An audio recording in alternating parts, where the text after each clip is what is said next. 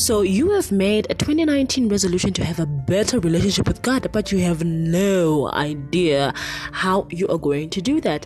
Well, join me on Anchored as we go through the foundation series, which just basically gives you all the things you need to know in order to have a solid foundation for 2019.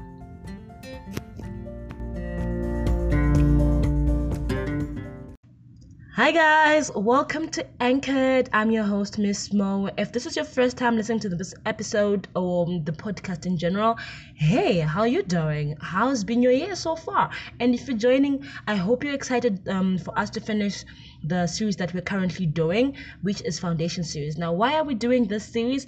It's so that we start the year off right. We beginning of year, people want to have a better relationship, and some of the foundations that you need to have such a relationship is by reading the Bible. That's one of the things, and so that's what we've been covering. So if you are new, or if you just want a refresher, like a quick refresher, just go back and listen to some of the podcasts that I already had posted up. Now, today what we're going to be doing, I'm picking up from last week where we spoke about the effects of the Bible on your thinking patterns, your change in behavior, your perspective, and your problems, and how there's a difference between being an informational reader and a transformational reader. Now, an informational reader is just reading to know the how, the why, the what's of the Bible. What does the Bible say? You're that person who can quote John 3 verse 1, and you know who Micah is, and you know who Abram's father was, stuff like that. But transformational reading is transformational reading is when you daily just soak into the word and your thinking patterns change, your change in behavior, there's change in behavior and there's perspective shift. Your worldview becomes sort of like a Bible view, and you know exactly what's supposed to happen, how it's supposed to happen. Now, how do you become a transformational reader? There are 7 components to basic, effective transformational reading. There's salvation, there's affection, there is context, there is studying the Bible, memorization, application, and teaching it. Now, I know that sounds like a lot, but you know me, I'm just going to break it down real quick and just throw out some verses out there for you to just, read on your own time. So the first one is salvation. When you're to be a transformational Bible reader, you need to have been saved. That sounds like Mona, what are you talking about? But the natural man, there's a verse, 1 Corinthians 2 verse 14, that says, but the natural man does not receive the things of the Spirit, for they are foolishness to him, nor can he know them, because they are spiritually discerned.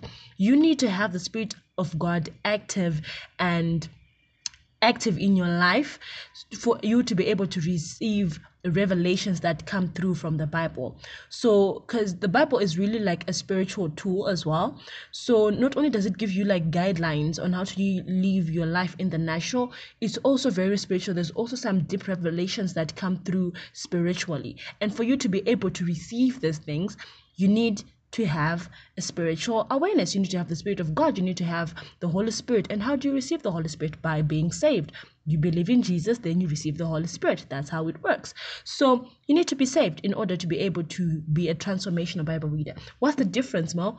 Okay, when you're not saved, you just know that Abraham was the father of faith. Abraham left his family and tried to sacrifice, and the promise that he was given. But when you have like a spiritual nature, you are able to pick up that Adam was a type of Christ, and you're able to pick up that Aaron was a type of priest that represents Jesus and stuff like that. There are some really crazy stuff that happens in the Bible that have spiritual effects on you. So you need to be saved. You need to have the Holy Spirit within you in order for you to be a transformational Bible reader. You can also just check out John 3 verse 7 or John 3 16 and 13. Right. The next one is affection. In order to be affected by something, you need to have affection for it. So you need to pray for affection for the Bible. You need to love the Bible. You need to love to hear from God. You need to love your Bible. Before I asked for affection to read the Bible. It was, first of all, it was huge, guys. And I would always be like, ah, guys, this is too big. Like, no, I don't want to read the Bible. It's boring, you know? But have you ever noticed that in order for you to be changed by something, or in order for you to truly be convinced by something, you need to have affection for that thing. For example, when you are in a relationship with Bay, and they tell you that there is a certain way that because you have affection for them, your behavior and thinking patterns and perspective of the world starts to shift a little bit. So maybe soccer really isn't that bad, and you start giving in, you compromise and you start taking in some of their behaviors because you already have affection for that person. So imagine what it would be like to have affection for your Bible, to love your Bible, to just love the word of God. You will begin to be affected by it. I know it's affection.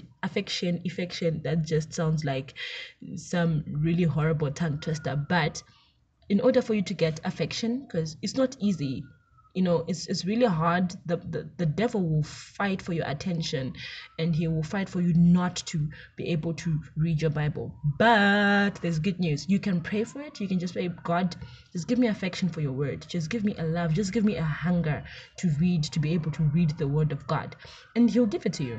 Okay, number 3 is context. You need to have a physical context that is constant. Okay, you need to have a place where you read.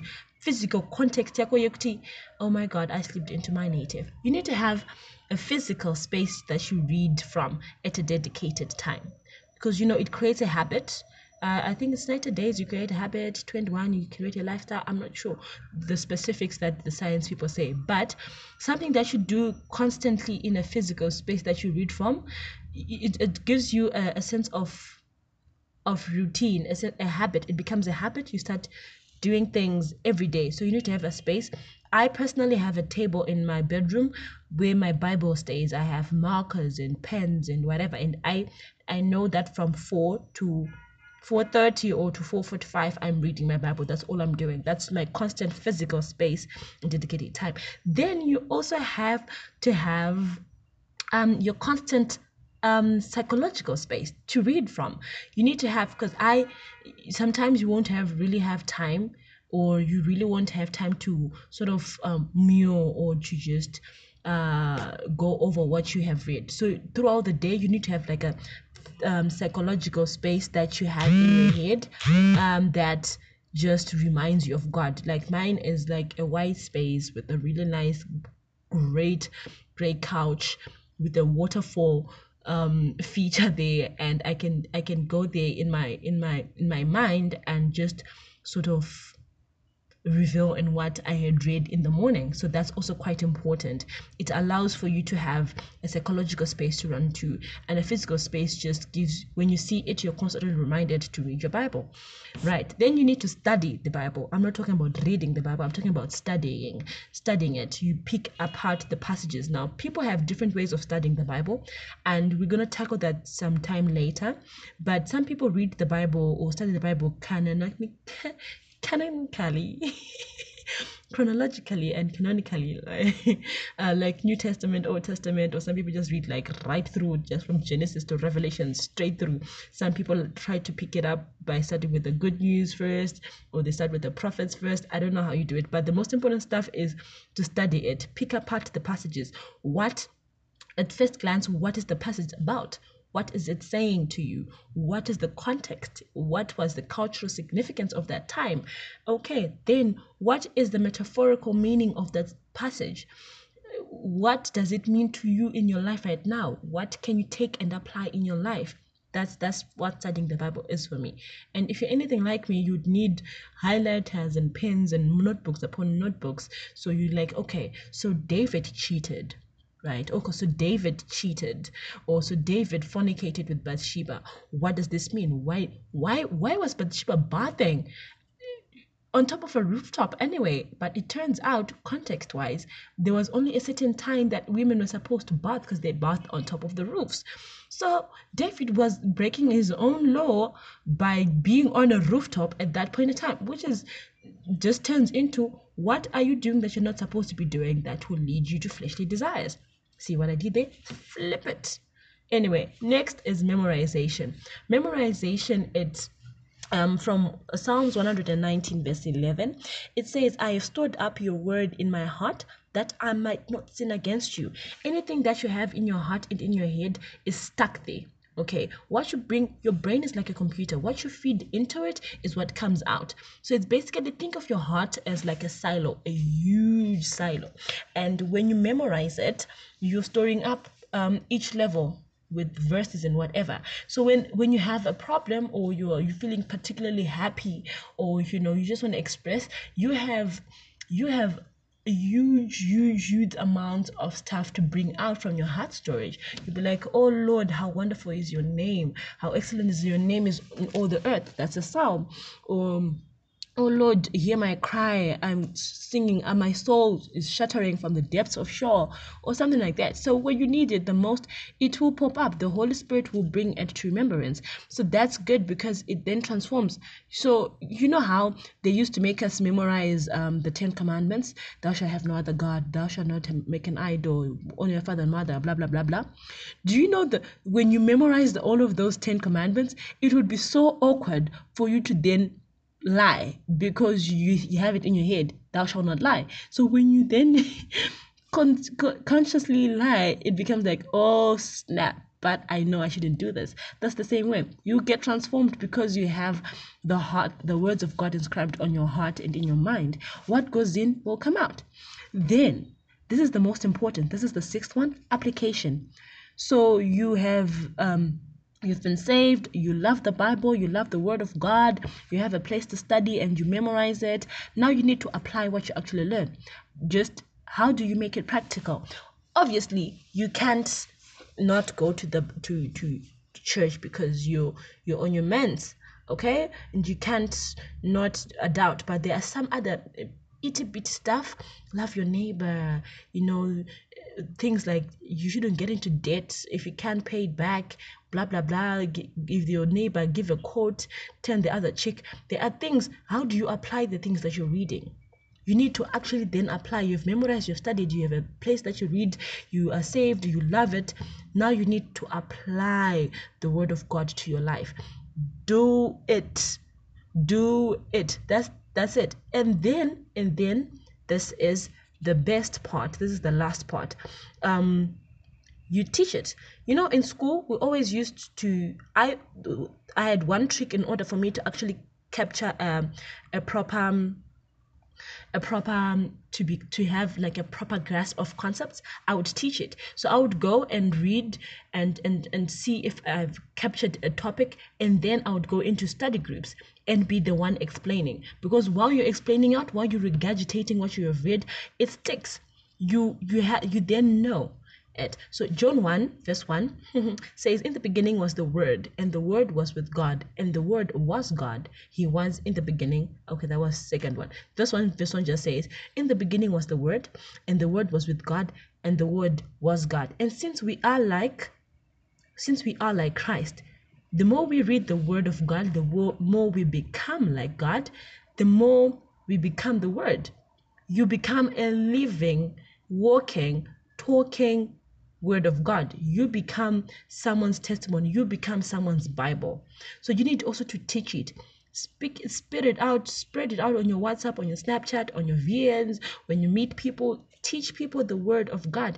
Not only are you fulfilling a command to go and spread the Word of God, but you're also making it stick in your head and in your heart, and you become transformed daily. So guys, that is it for this week.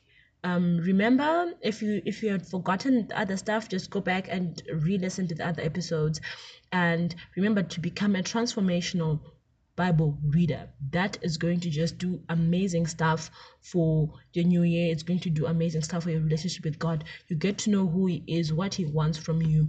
You get to have peace, and gain insight on your problems and universal problems. You get to change your thinking patterns and your behavior, and you become more like Christ.